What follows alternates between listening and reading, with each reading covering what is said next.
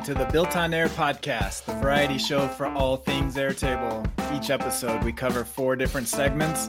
It's always fresh and different and lots of fun while you get the insider info on all things Airtable. Our hosts and guests are some of the most senior experts in the Airtable community. Join us live each week on our YouTube channel every Tuesday at 11 a.m. Eastern and join our active community at builtonair.com/join.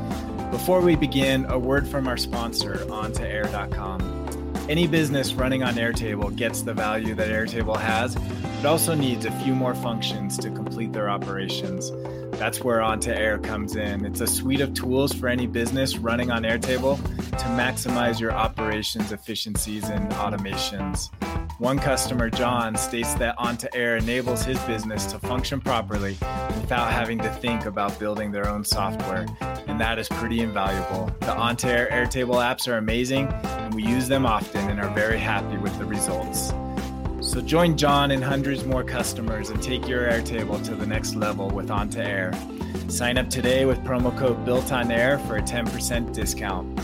Check them out at OnToAir.com. And now let's check out today's episode and see what we built on air.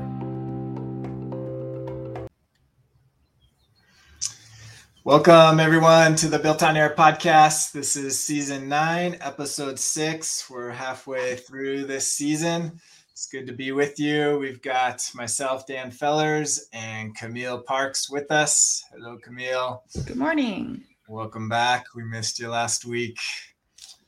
Sorry. It's good. You're allowed. We're Allie's out this week, so it's just Camille and I. And Camille looks a year wiser today. Well, just a little bit. Camille had a birthday last week, so. I did. Yeah. So I'm old. That's right. I'm still plenty older, so you don't have to worry. All right. Well, as always, on our episodes, we do 4 different segments talking about all things Airtable. Our first one, we'll go through the different communities and talk about what's going on in all the different Airtable communities. Then we'll do a spotlight on our primary sponsor, OnToAir. We'll then do a scripting time, diving deep into a script and learn more about that. Then we will do a field focus on the button field and how you can use that. And then we'll talk about the Built on Air community. And then finally, we'll end with an industry view. So that's the agenda for today. As always, with our Round the Bases, we go through and figure out what people are talking about and what we can learn from that. We always like to start with the Airtable community. And the big news from last week was the maintenance and the downtime. And it was, I was impressed. I was actually up. It was Friday night, 10 o'clock my time. Actually, I guess 11 o'clock, 10 o'clock Pacific, your time. And it was, 5 minutes? I don't know if you watched it or not. No, I've been joking for the past week that I would be because that was my birthday. And it was so much was going on. I actually was not using Airtable at 10 p.m., which is, atypical for me. There you go. That's good. It forced you to get out. So that's good. But yeah, I was watching. I did get a handful of emails from Zapier while it was down. The API was down. So the big question is, have you noticed any difference? I haven't. And I feel like if there's some this is where I get fired if I haven't noticed it. Yeah. I mean, it hasn't been noticeable. I logged into a client that's an enterprise client and has a pretty large base.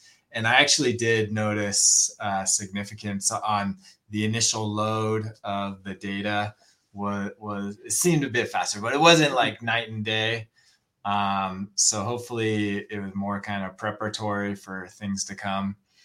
But I do think there was some speed ups in their database loading. So hopefully that's here to stay and more to come. So that was good.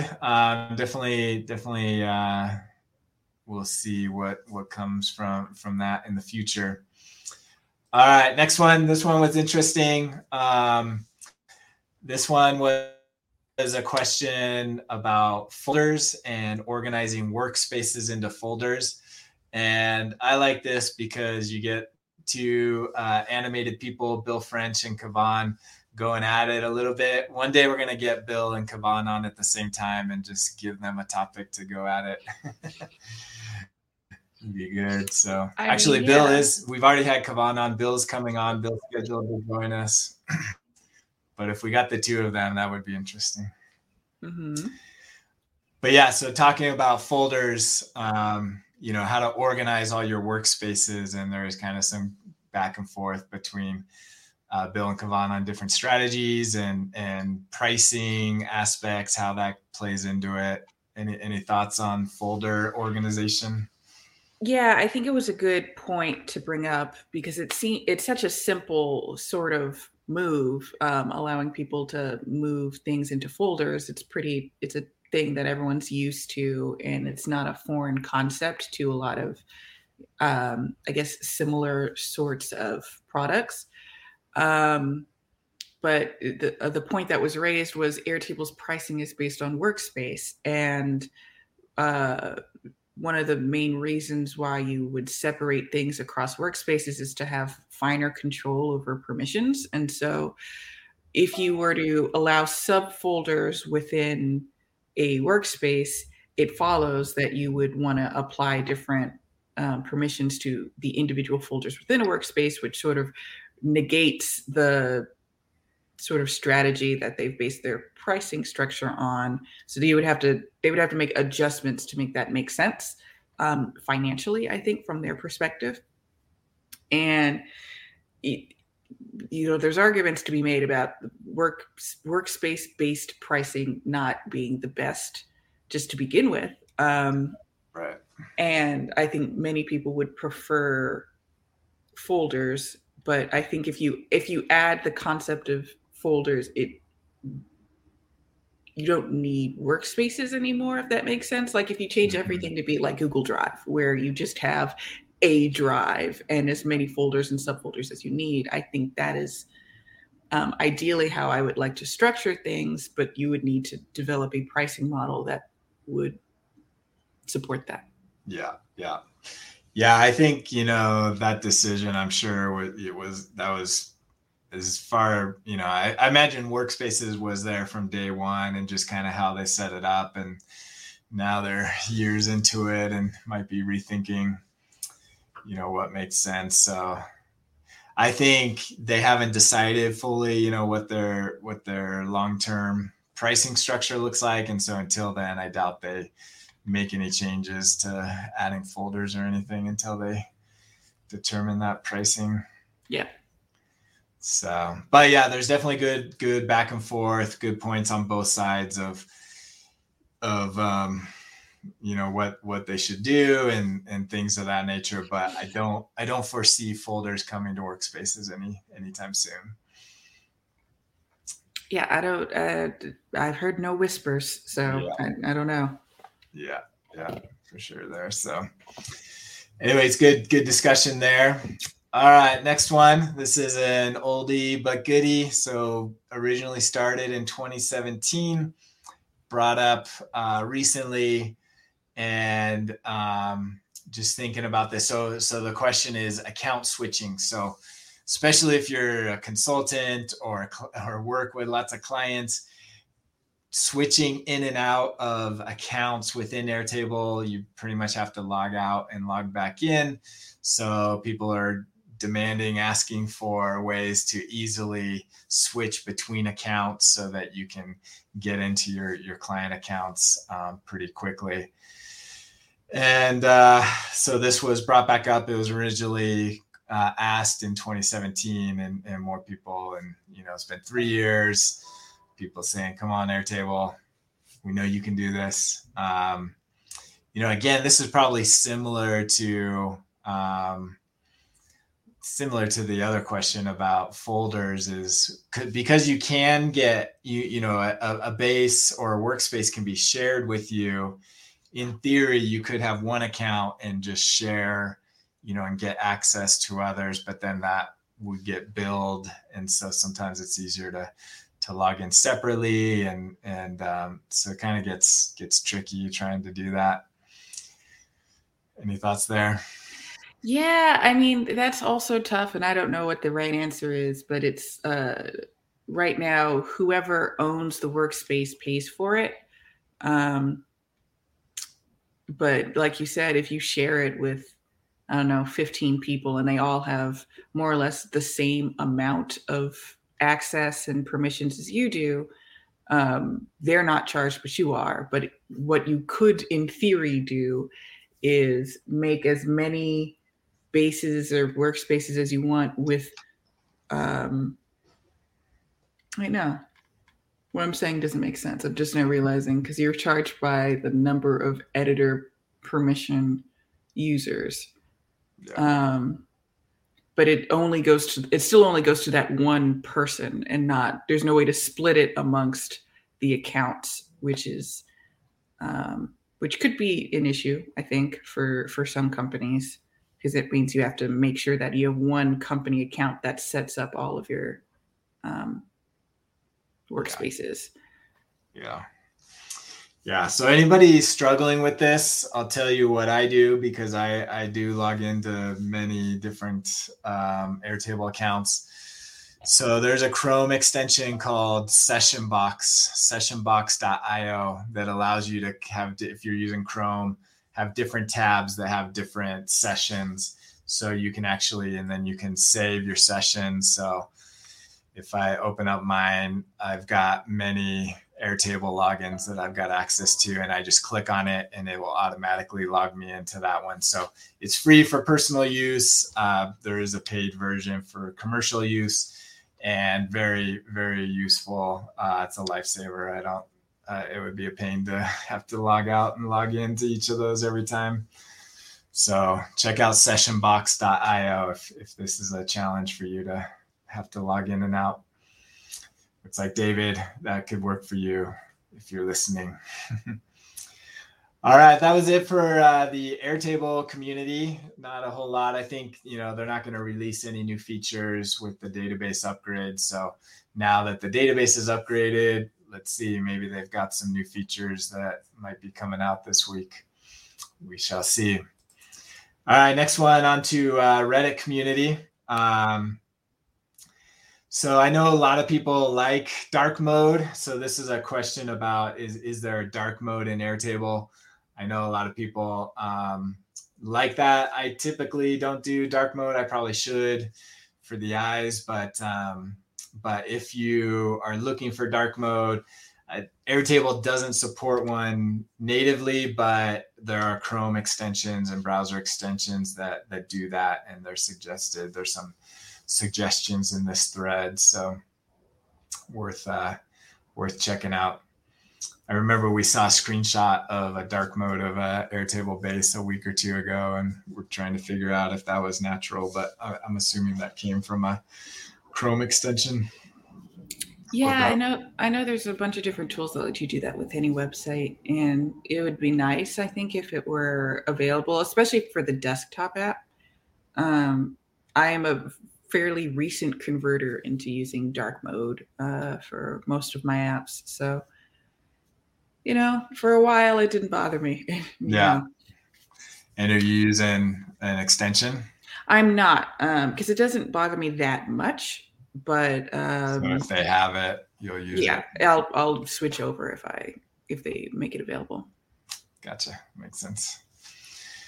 All right, next one. This one's a big one. I think you know a little bit about this one. So our friend Chris over at the Facebook Airtable community shared, and I know they talked about it on their weekly YouTube chat. And I think you were on that episode as well, so you might have some insights here. So he shared a link to a live episode with Billy Littlefield from Airtable, and they went through. Actually, I guess there was more people on the episode from Airtable, and it was kind of some of their developers and talking about what's going on within the product and gave some good insights into what's coming. And so I'm going to share some of what Chris took some screenshots and shared them with the Facebook community that you should join as well. It's a good community of thousands of Airtable users within Facebook, but let's check out some of these screenshots that I think are interesting. So one of them was the future of sync. So they shared about bi-directional syncing between their different syncing sources. So Salesforce, big one, so that it will automatically sync back and forth. So two-way syncing between Airtable and Salesforce, or any of their other sources that can perform a two-way sync. So I think that is pretty powerful. It gives insight into, I think you can tell from their product development, but that they think this is a pretty critical element of Airtable's future, is being able to sync to other sources. So I think that's pretty cool. I do think for sync to really shine, they gotta be able to increase the record limit. It's just the volume of data that's in these other systems that they're trying to sync with will just bog down Airtable's limits. So once they open that up, I think there's a sort of 3 limitation thing with the current syncing. It's only one directional. So if they make it bi-directional or two-way sync, like the slide is saying, that'd be great. Right now, you can only have 3 sources synced into a single table. I think that limit should probably be 10. I can see people wanting like 100 different things all going into one, and that's, a lot. But 10 seems like a nice round number that gets to a lot of what smaller kind of companies sort of need sometimes. And then the third one is the limit of the total number of records you could have in a base. So once those 3 are adjusted, I think native syncing in Airtable would be a lot more powerful. Yeah, that would be cool. So that's one of them. There's another one that I'm maybe more excited about. Let's see here. Actually, there's more comments. All right, this one. So there have been rumors and hints within the Airtable community of custom apps coming into custom views. This, I think, is the first public information shared on that regard. So there's a screenshot that shows all the custom apps within the sidebar, but also custom views within the actual body of the Airtable. So basically being able to generate a custom view that takes the full screen. So this I'm excited about. Yeah. I'm sure you are as well as a developer.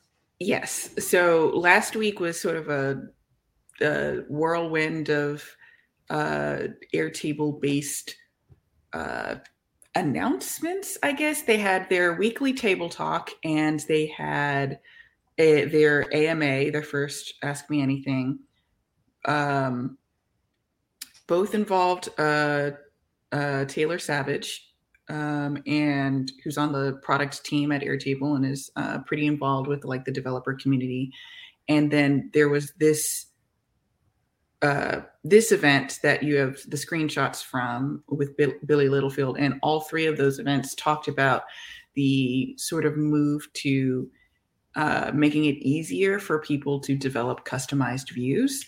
And there's not a whole lot of information that has been revealed because it's still very much under development, and it probably won't see any sort of beta until, I'm guessing, 2023. That's like no one said that number. Yeah. I'm guessing based on the amount of information that I have been told at this point.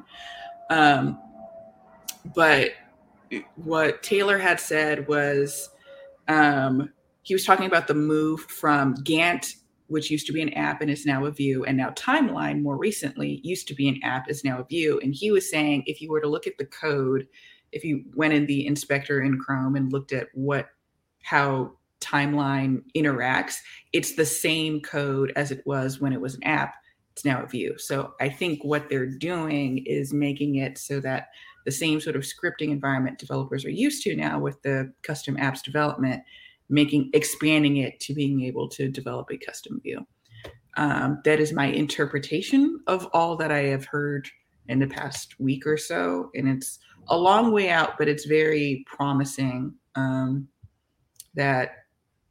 that's the move they're sort of getting, because apps are great, but views are a much more core piece of Airtable functionality. For longtime users, you may remember that apps didn't used to exist. It used to only be views.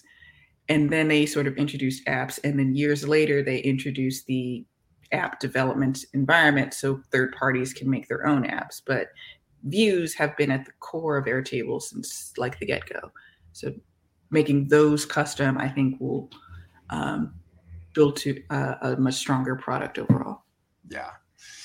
Yeah, that was the thought I had as far as the Gantt and the timeline. So they've proven that it's doable. Now they just have to open it up to the developer community, which both Camille and I are a part of. So definitely fingers crossed. Hopefully it's not 2023, 2022. Hopefully.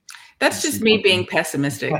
I mean, it could come sooner, but if I say 2023, I'll be happier when it comes a little bit earlier. There you go. That works. So cool. So there was one other that just talking about the automation and it being kind of more of a programming environment, maybe hinting towards something similar to like an Integromat where you can really build more advanced functionality. So we might see more along those lines. But even, we talked about when they released this new view here of automations that it was clear they were moving in kind of this direction. I don't think you make that UI change without thinking down the road. So yeah, it was too much room to give a strictly linear process. So I think we're going to get branching automations at some point. Still a guess, but I'm pretty solid about that one. Yeah, for sure. So those were kind of some of the insights from that episode, and we'll see if they do that again. We'll try to get the word out. It was kind of this one. The other ones, they're normal Table Talk and AMA. I think were better advertised. This one. I hadn't heard. That was the one that I hadn't been to of the three because I never heard of it. But the other two, they posted on the forums. It was on Twitter. Yep. So good stuff coming. I always love seeing what Airtable is thinking as far as the future of the product. So anytime there's something public out there, I want to make sure we share it with the community. All right, moving on to Twitter. Let's see what we got here. I got to refresh.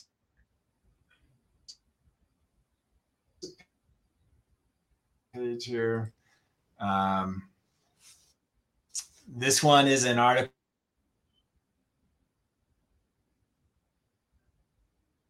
I watched it all. Looks like I'm bugging out here.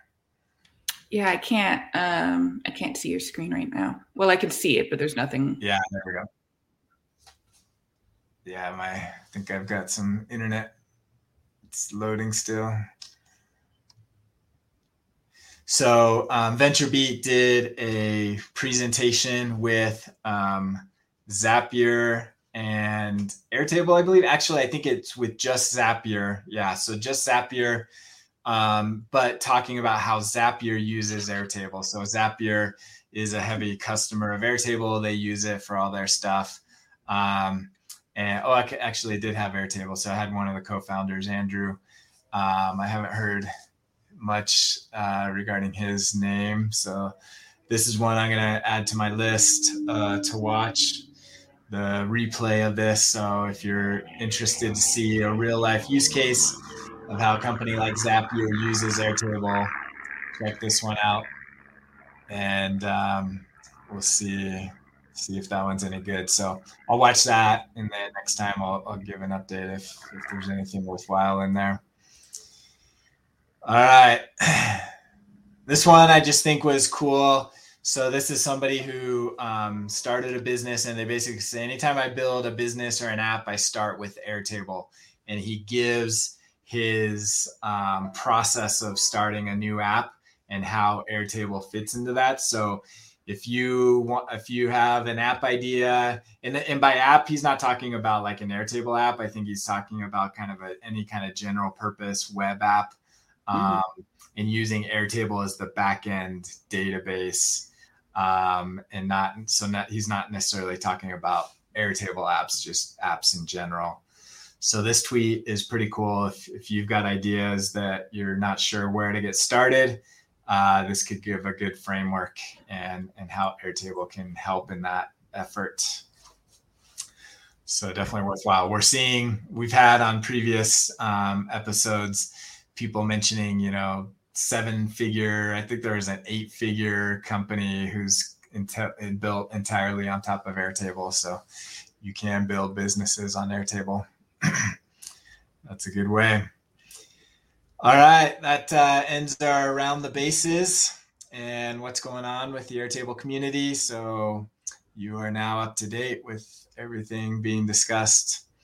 Next, we're talk about OnToAir. OnToAir is the primary sponsor of the Built on Air podcast, and I'm the founder of OnToAir. It's a suite of tools that help you run your business on Airtable, a variety of different ways that you can enhance your Airtable experience and workflows.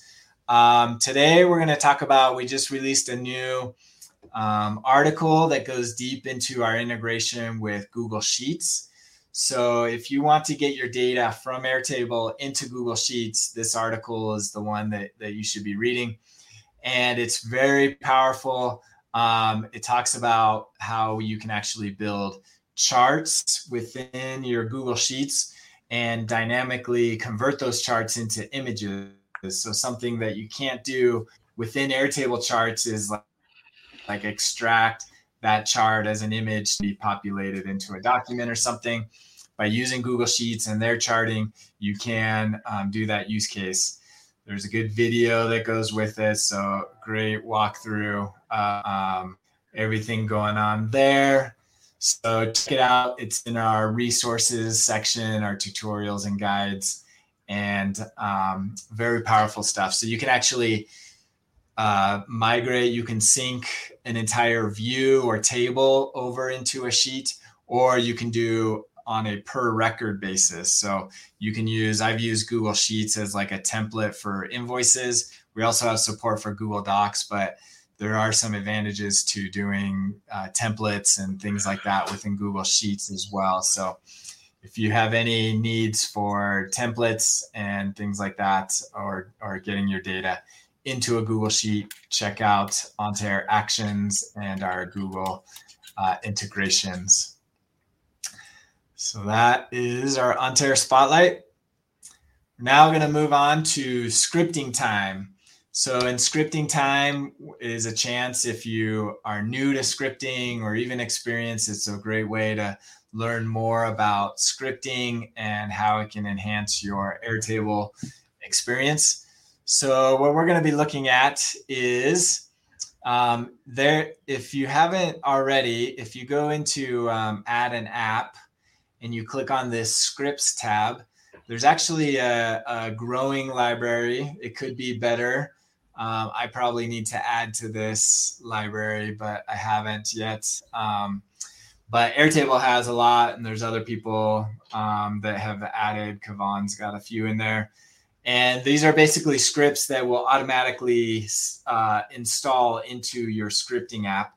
And you can do them. And if you're learning how to script, these are great ways to see existing code that's working, and you can kind of go line by line. So that's what we're going to do now. I chose this delete duplicates, which is basically a way that it will automatically find and delete duplicates based off of the field values within a single table. So you would just click add, and it would automatically populate into here. And then now if we go into the editor, let's take a look at this code. sometimes you gotta do it multiple times to get it to pop full screen. So let's look at this. So we've got right here this input.config. What that does is this will generate a UI that allows for asking information. It generates a form that you can actually see over here on the right that asks for information from the user that can then be used to inside of your automation. And the cool thing is they don't need to do this every time. So it will actually save the information that was entered. And then the next time you come, it will already be configured. You can always click on the settings button to come back to it like this to see it. So it's always there, but it's a way to store information from the user. So it's basically asking, so depending on this field right here or this function, so this is asking for which table that do you want to run it on, the first identifying field, the second identifying field. So this is asking for a field, this parent table, which is here. So these map in this first choice.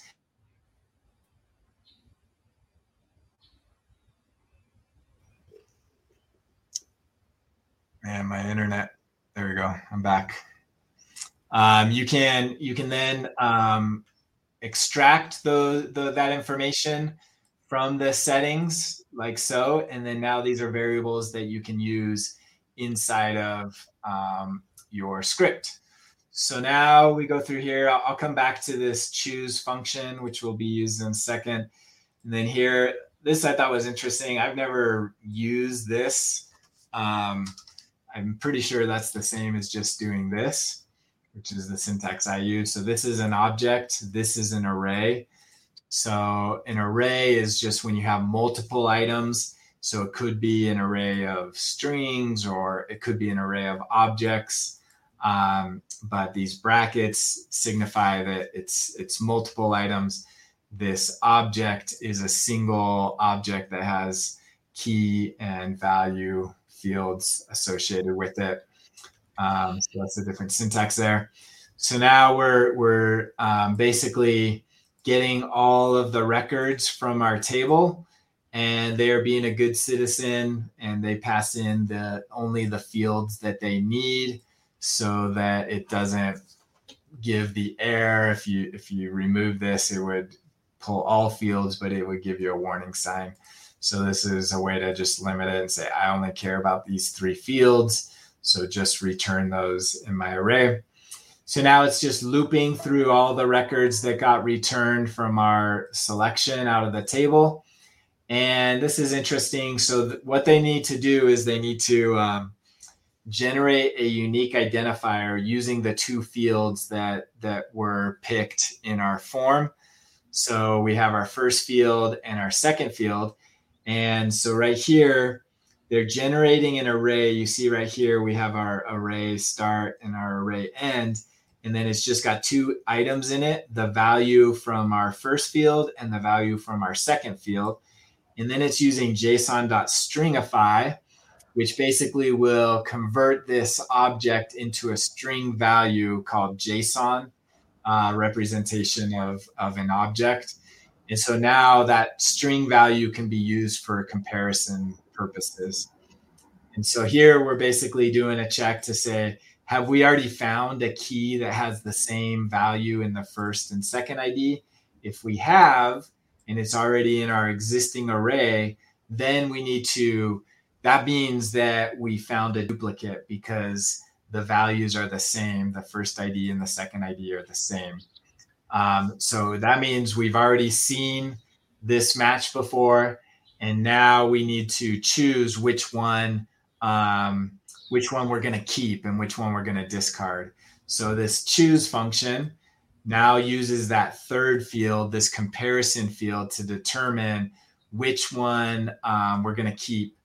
And so it basically says if whichever one has the greater value. So So this comparison field is looking for the higher value. The higher value you're going to keep, the lower value you're going to discard. So that may not be what you're looking for. Maybe you want the smaller value to keep. So you might need to change this to less than. I think the idea probably behind that was like the comparison field being the date created field or something like that, and saying, let me keep the most recent value because it's using the greater hand symbol. But if you're doing like you're suggesting, maybe you want the lesser value between the two, that would be the first record that had that same value created. So you keep the oldest and not the newest. So there's different sort of approaches, and I guess that's where you would want to compare. Yep. Yeah. So if this was really robust, you'd maybe have like another option of how you compare which one to keep and whatnot. So this one returns the higher, and then it gives you, so this right here, if you notice, we're returning this object right here that has a keep value, key and a discard key with the different records. And then what we're doing here is we're extracting that. I'm blanking on the name for what this is. Destructuring. Thank you. So we're destructuring it to basically extract it. It's kind of a shortcut. There's other ways where you could just return the variable and then extract the keep and the discard out of the object. But this is a shortcut way to do it all in one line. And so now we have a variable for keep and discard. And so we're basically, our discard, we're adding to an array to delete. And then our keep one, we're keeping that key value so that it's in our existing. And next time we come around, it will see that we've already got one in there. So if there's not a match, then we're just going to automatically add it to our existing object or array so that we know that it will be in there. And then the other cool thing is this will print out a line. So output.markdown, this will print a line saying we've identified 50 records that need to be deleted. And then right here, you can proceed. So this is kind of a pause, and it will basically, it won't move past this line until you click on one of the buttons, yes or no. And so your code, your script will just sit here and wait until you click on the button that I'll show once I get through this. And then it will store which button you clicked on, yes or no, inside of this decision. If you say no, then it will just print this out and you're done. If otherwise, that means you said yes, and now it's going to print this out saying. And then now we're going to do this while loop that basically will basically delete in batches all of the items that were added to our delete array, and then it will say it's done. Now I've been now this is pretty common because this max records per call, if we look up, that's defined at the top right here to 50. So that is because there's a limitation within Airtable that you can only delete or update or create batches of 50. So what you have to do is you have to do basically multiple loops of 50 at a time until you get to 50. What I typically do is I can get this down to one line. And I said like this.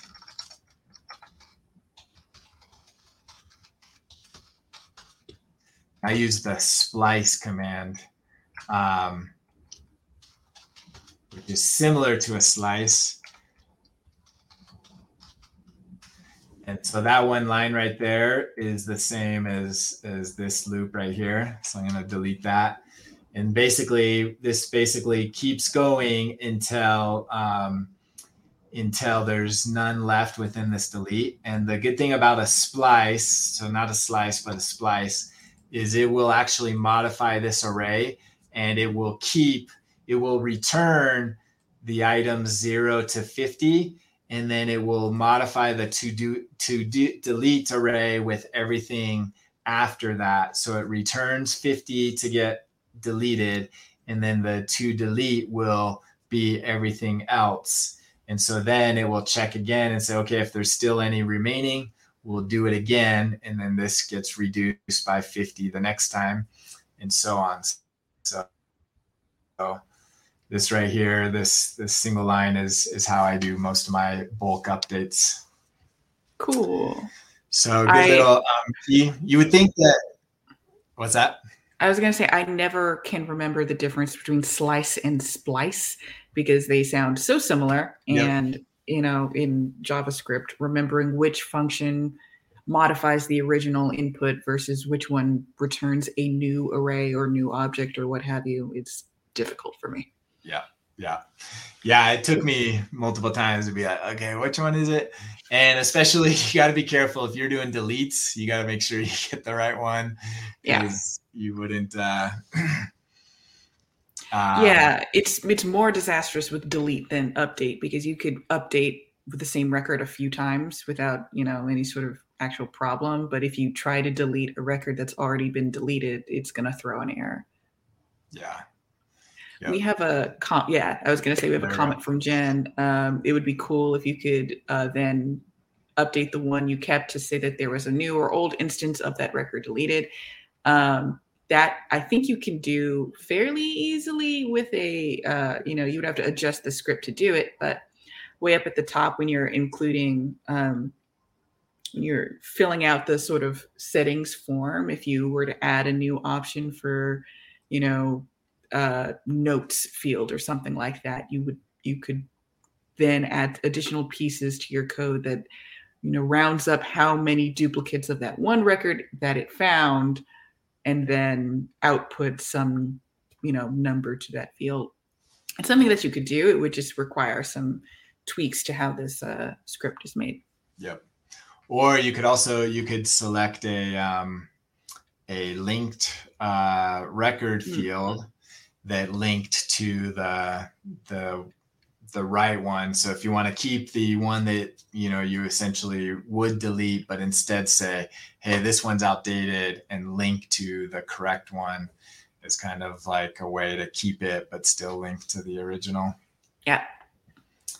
So yeah, there's a lot you could do. There are other scripts. I think I've got a script somewhere out there on Built on Air that does that, where it can link like parent-child. You could kind of take that same concept with matching ones as well.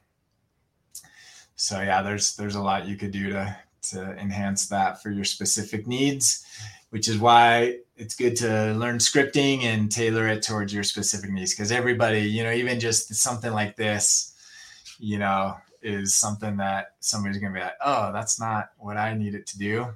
And so it's good to roll up your sleeves a little bit and get in here and make some changes. But these are always great starting points for how you can learn how to modify things. Yeah. So let's run it real quick. Let me sidebar this and see what happens when we run it. So I created 3. So these right here. So I go back to my settings.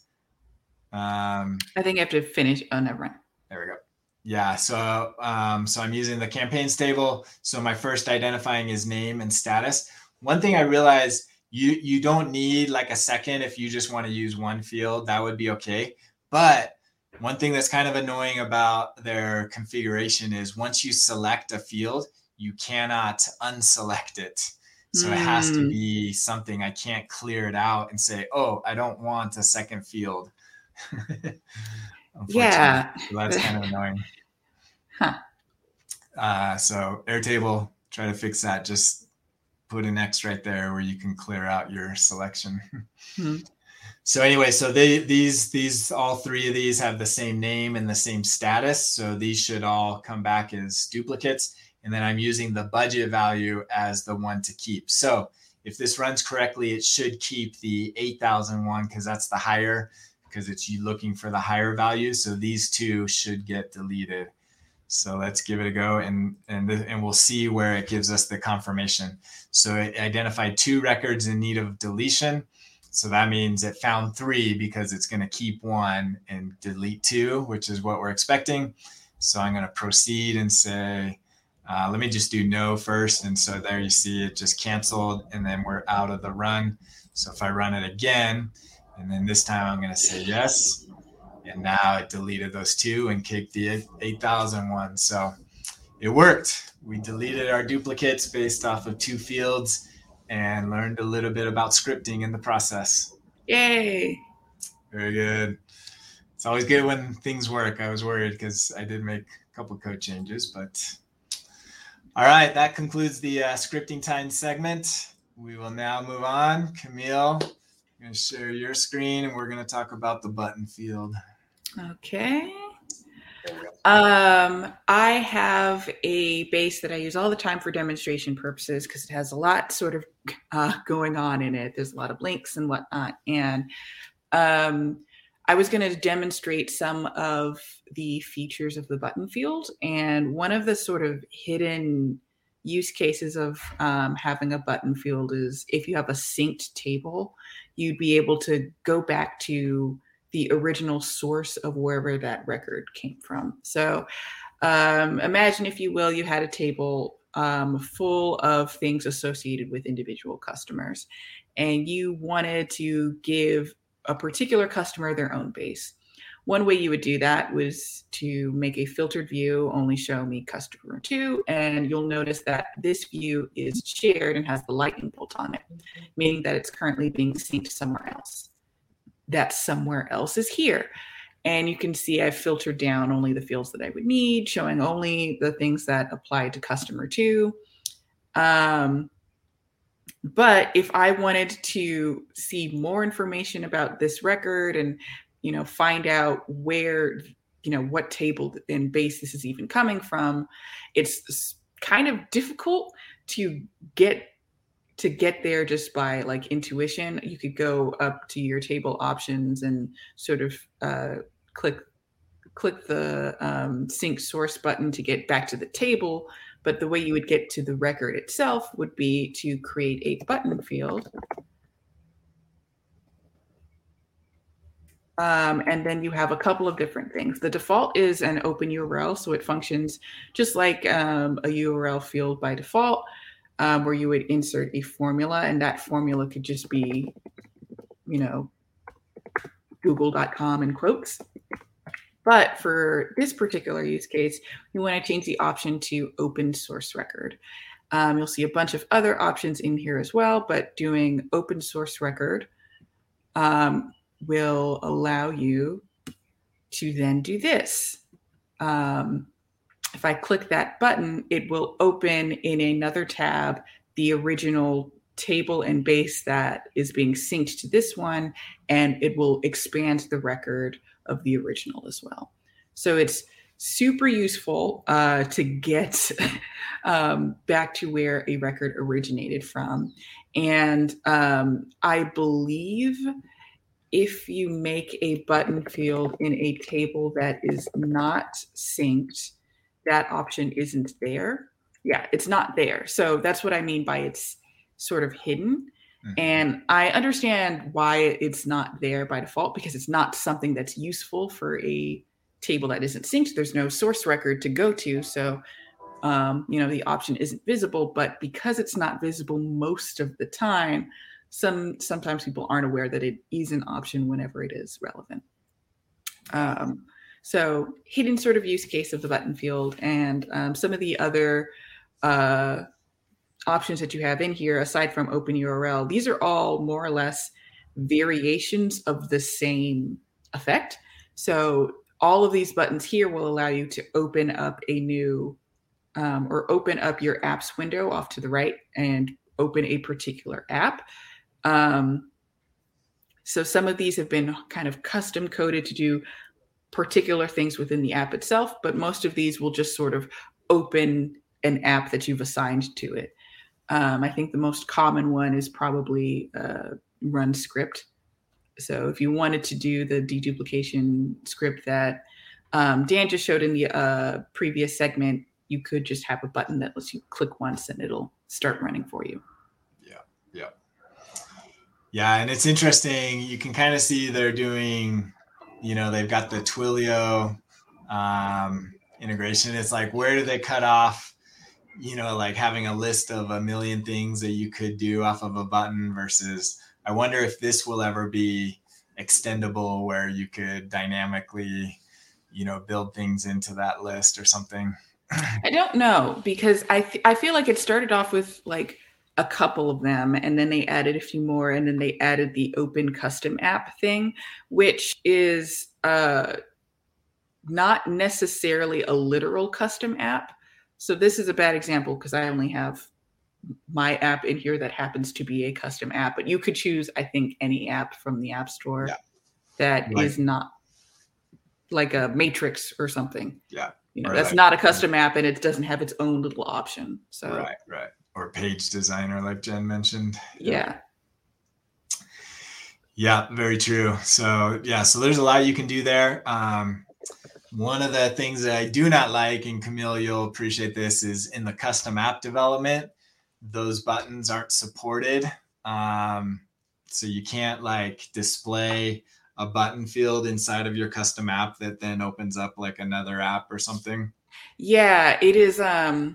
There's a thing in custom app sort of development where you can display a field in an app window exactly how it appears in a view. So like this styling for a linked record, for instance, or this styling for single selects.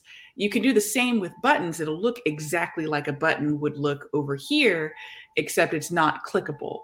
It's just for display. So I think if it's open a URL, I think it will still open the URL, but that's useful. Not any of the other ones. Yeah, it sort of gets to an underlying sort of thing that none of these apps really talk to each other. Apps talk to your tables and records. They don't talk to other apps within the environment. That's something that you would have to get really into the sort of nitty gritty of, and I think you would have to make some adjustments to the app's environment to make that possible. Yep. So very cool. Buttons is great. What's the biggest flaw that button needs still? Oh, geez. For me, it's a custom apps thing where if I have a button that launches an app, just a single button, then I know what that button is supposed to do. But if I had two buttons, one for approve, one for deny or something, that are both supposed to launch an app or a script, I can't really easily say which button launched the app. So there's not really a way to say, okay, make this button do this thing, this button do another thing. They both would lead to the same place, which is a little frustrating. Yeah. I thought you were going to say dynamic labels. Well, that too. You know what? Never mind. So that's much more applicable to people. So if I go to here, this label would be the same label for all records. Open URL. You can't say like customer 2, commas website, right. Customer 3's comma website. It wouldn't be dynamic to the record itself, which is kind of frustrating. Yeah. That you can do, like, you can have it build the URL based on the other fields of that particular record because it's a formula, but the label itself is not dynamic. Yeah, that would be my number one complaint. But so Jen had a question for you. Do you need 2 apps and 2 buttons? You could. That is one method of doing it, but I really don't like having multiple instances of the same app if I can avoid it in like dashboard design, because it kind of gets confusing if you have too many going on at once. But I mean, that is one way to do it. You can have the approve button specifically tied to the one that's on the approved dashboard. And then you can have the deny button specifically tied to the app instance on the Deny dashboard. That is a workaround you could do. Yeah. Very good. Thank you, Camille, sharing those insights into the button field and how people can use buttons to enhance their Airtable. Very powerful, and especially the syncing between or linking back to the source record. So let's move on. One final plug for the Built on Air community. We'd love, if you're not already part of our community, sign up at builtonair.com/join. We're about 850 members inside of our Slack community, and we have a goal to get to 1,000 by the end of the year. So we need about 150 more people. So invite your friends, get them to join and participate in the discussion. There's great people in there that are always there. Jen is one of them. Glad Jen could be with us today. She's also in there and also been a great person we've had on before. Need to get her back on. So with that, our final segment that we'll do is an industry view. And we're going to talk a little bit about no code. And that's a big buzzword going around the internet right now, and how Airtable fits into that. So this is a little bit for my use purpose as well. I'm going to speak at a conference next week, and they asked me to talk about Airtable and no code and what's changing within the no code industry. So I thought we'd have kind of a little dialogue talking about what no code means and what does that mean for people that are just getting into this. So in general, so I kind of struggle with this. So I look at this as kind of a marketing buzzword of no code. I'm old enough to remember GeoCities and basically building websites, through like a GeoCity type site. And so I've been writing code for 25 plus years. And so the term no code seems interesting to me. I kind of am like, what isn't no code? What SaaS product or what software product isn't no code? That is a really good question.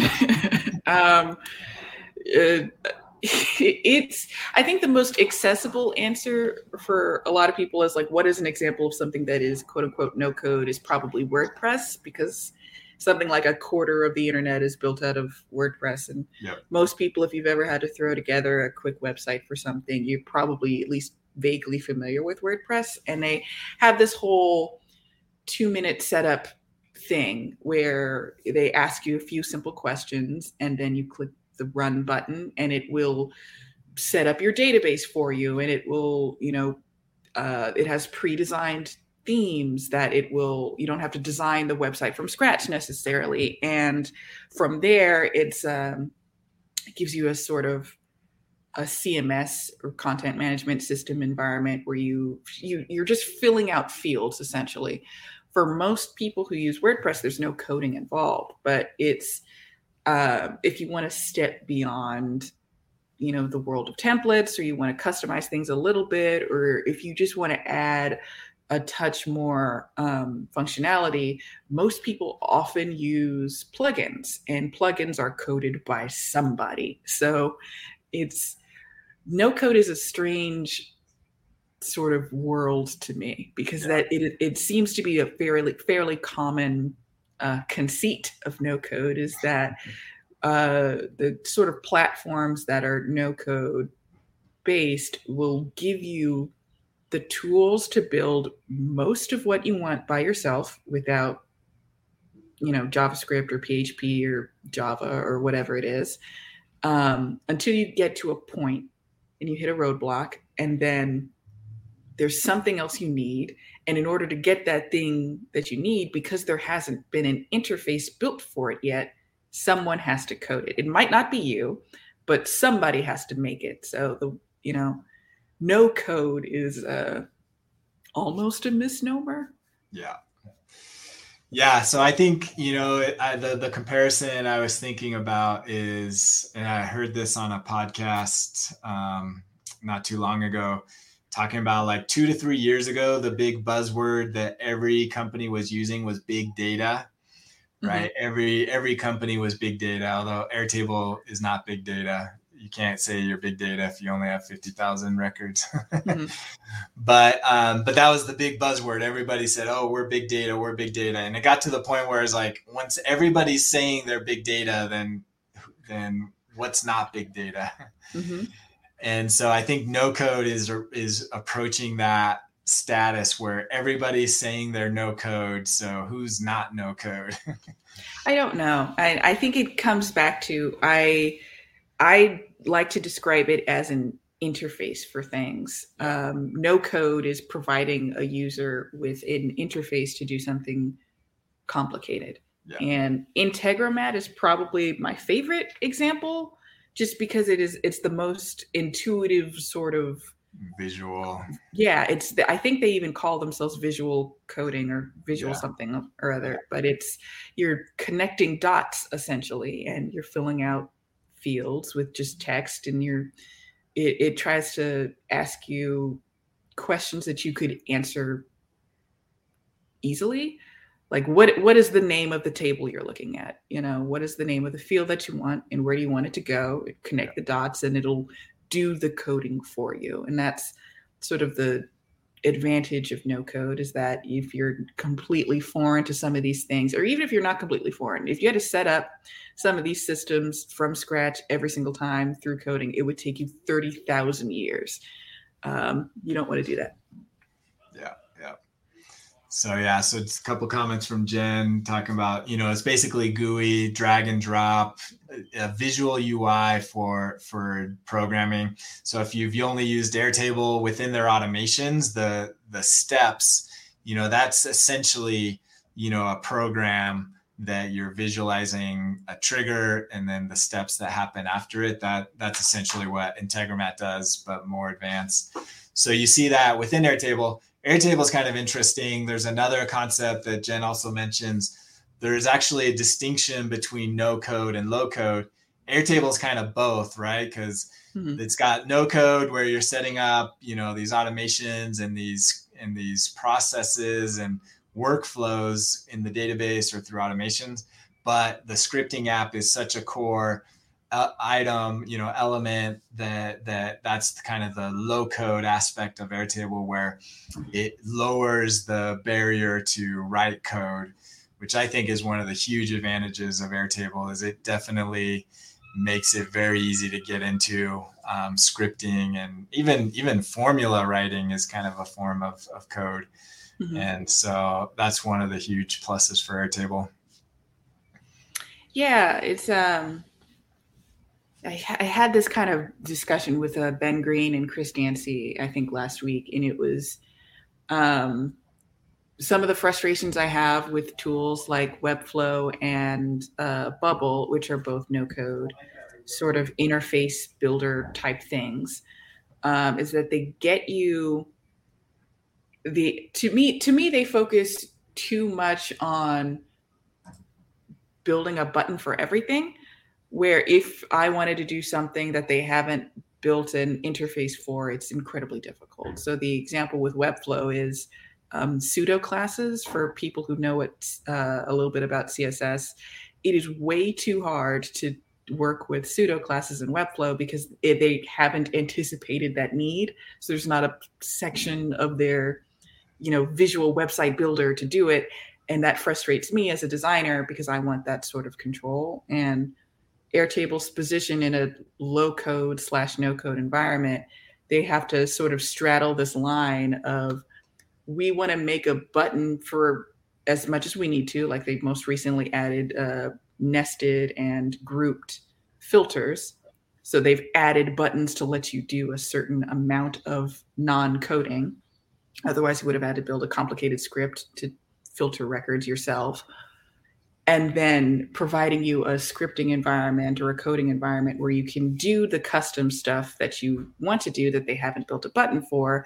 But when there's a path will diverge in the wood where they can go in either direction, where they become this ultra efficient, super great user interface, or they can be this perfect database platform. And then you start, the one thing that I am wary of is either side of the platform to suffer.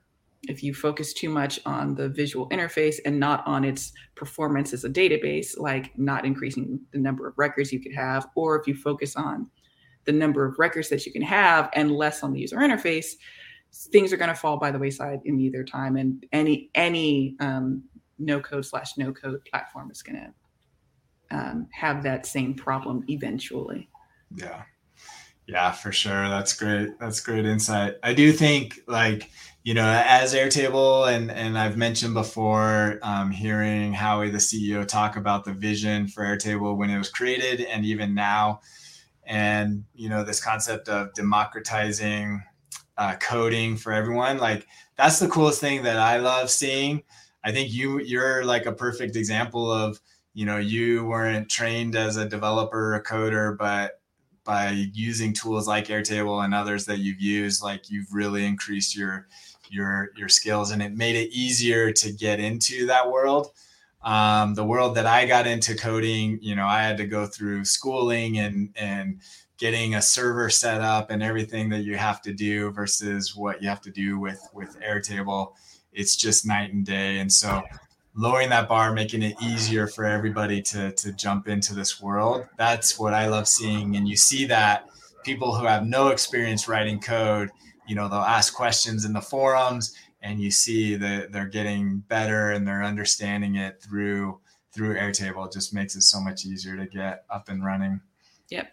One of my favorite things to see on the forums is someone will have like a script that they've seen somewhere and they're customizing it for themselves, and they're so close to a script that runs properly. And the problem that they're having isn't necessarily Airtable, it's just JavaScript.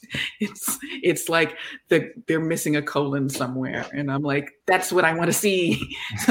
Someone who's gone through the process of, oh, I know what pieces of this script don't really apply to my use case. I know this piece of that script does. Let me try and combine them. And for the most part, I think the position Airtable is in right now is friendly enough that people are not, you know, oh, that window's not for me. I'm not a coder. It's not, you know, not having to run to hire a developer every time you need some button to do something. Yeah.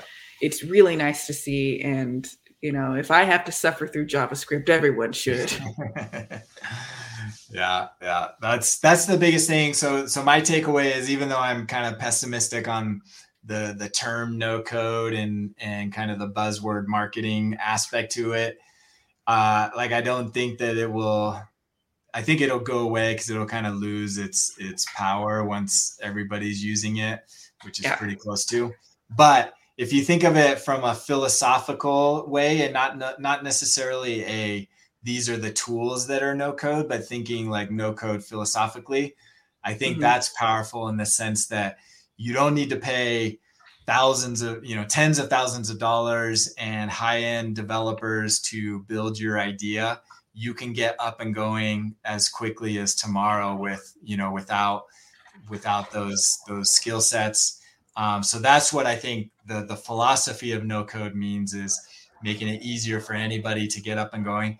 And then the other thing is the ability to have different platforms talk to each other. So that, I think, is very new. Like, before the Zapiers and the Integromats of the world, you know, some systems talk to each other directly. They had direct integrations, but there wasn't like an easy way to really be able to connect the dots like Legos between different systems. So a lot of silos.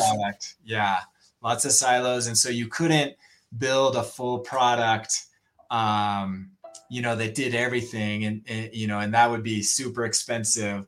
So the no code philosophy of, this system does this, we can get it hooked up into this other system that does this. Now you have a full business running on these systems that can talk to each other and not have code involved. So that's the biggest. Yeah. I love Priscilla's first comment. I was first introduced to coding my sophomore year in college in an honors computer science class in engineering department. Needless to say, I was way over my head and I was very intimidated. I very famously, in my family, I was admitted to college in the computer, I think engineering. It was either computer science or computer engineering as my degree. And in the orientation week before school starts, they're like, come to campus and, see your facilities and whatnot. And I remember being so like looking around and being like, I don't want to be here. Ew. I don't want to do computer science. And so I changed my major before school even started. And I remember I think she was either the dean or the program director, but she was just like, no, please stay. I don't remember the exact makeup. Priscilla says there was only one other woman in her class of 20. I couldn't tell you how many women there were in my class. There weren't a lot, but here I am 6 years later. Yeah. Well, longer than 6 years. That would have been, how old am I? Oh no. That was 2013, 2012 or 2013. And here I am 6 years later and I make apps for a living somehow. Yeah. So, to whoever that dean lady was, I don't know. I came around. Sorry. I think, I did a master's in computer science 20 plus years ago. And yeah, I'm sure it was the same numbers. It was mostly nerdy guys like me. And that is one thing that's really cool about Airtable is the amount of women that are in this environment and doing coding and scripting. Like the representation is much higher than industry average. I think it is, again, I go back to the amount of people who just feel comfortable coding in the environment of Airtable is just so nice to see. They've put it's perfectly nestled in this fairly easy to use platform, and Airtable is built off of JavaScript, and so the scripting app uses JavaScript. It is such a widely used coding language that it's not hard to find tutorials from many, many different skilled tutorial writers. And then you get people like Kavan, friend of the show, and you get people like me who kind of coded a little bit. I mean, we're loosely associated with code. Me, who dropped out of the computer science major before I even started. And we've since, been able to learn within this very incredibly niche little market in roughly the span of a year. It's a nice sort of place that we've gotten to. No code at this point is the gateway drug into coding. There we go. No code is the gateway. There's my punchline for my presentation. There you go. I'm going to charge you royalties. All right. That's awesome. Yeah. I mean, even just looking at, our community here, who's responding is all women. That's awesome. So yay. That, it's cool. I'm the minority in this group. So that's good. So that's that. I think it's powerful. I think that will change. I mean, I use Airtable. So all of my kids, I've got 2 daughters and 2 sons, and all of them for their science fair projects, I make them do coding projects. And the first one, my oldest daughter, she did hers before I was using Airtable, but the rest since, they've all done their science projects in Airtable. And it's a great way for kids to get into coding. Yeah. So a couple more comments before we end here. Appreciate all the feedback, Priscilla and Jen. And so there we go. Maslow's hierarchy, low code is the gateway to coding. Mm-hmm. Very good. Great discussion. I think, it's cool to see it. And that's where Airtable, if they're smart, I've actually told them they need to be like Apple, where Apple got into all the schools early, and got people using Apple products. Airtable needs to get into schools and be how they learn database design and coding. They kind of made a half step in terms of during COVID, they had that, I think it was even slightly before COVID, where they just made Airtable free for education users and had this sort of like push and all that kind of things. I think if they continue on that path and, trying to get it. So I think the first thing I used Airtable for was like a school-based project anyway. It's such a, no one wants to build an SQL query to deal with a college assignment or a high school assignment, or, even less so a middle school assignment. So get in early. Yeah, for sure. All right. Well, that concludes this episode. We went a little long, but I think that's a very, that's a good discussion that maybe we'll pick up another time. I think there's a lot that we can learn from that. So appreciate your input. Camille, good to see you again. Thank you, Jen and Priscilla and all those that listened in live. And until next time, we want to see what you've built on air. Please share with us, join our community, and come join us on the show. We'd love to see what you've built on air. Talk to you next time. Bye, guys.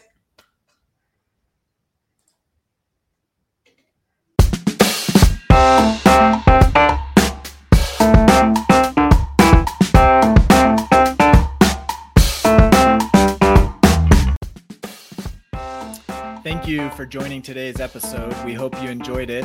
Be sure to check out our sponsor, ontoair.com, and we will see you next time on the Built on Air podcast.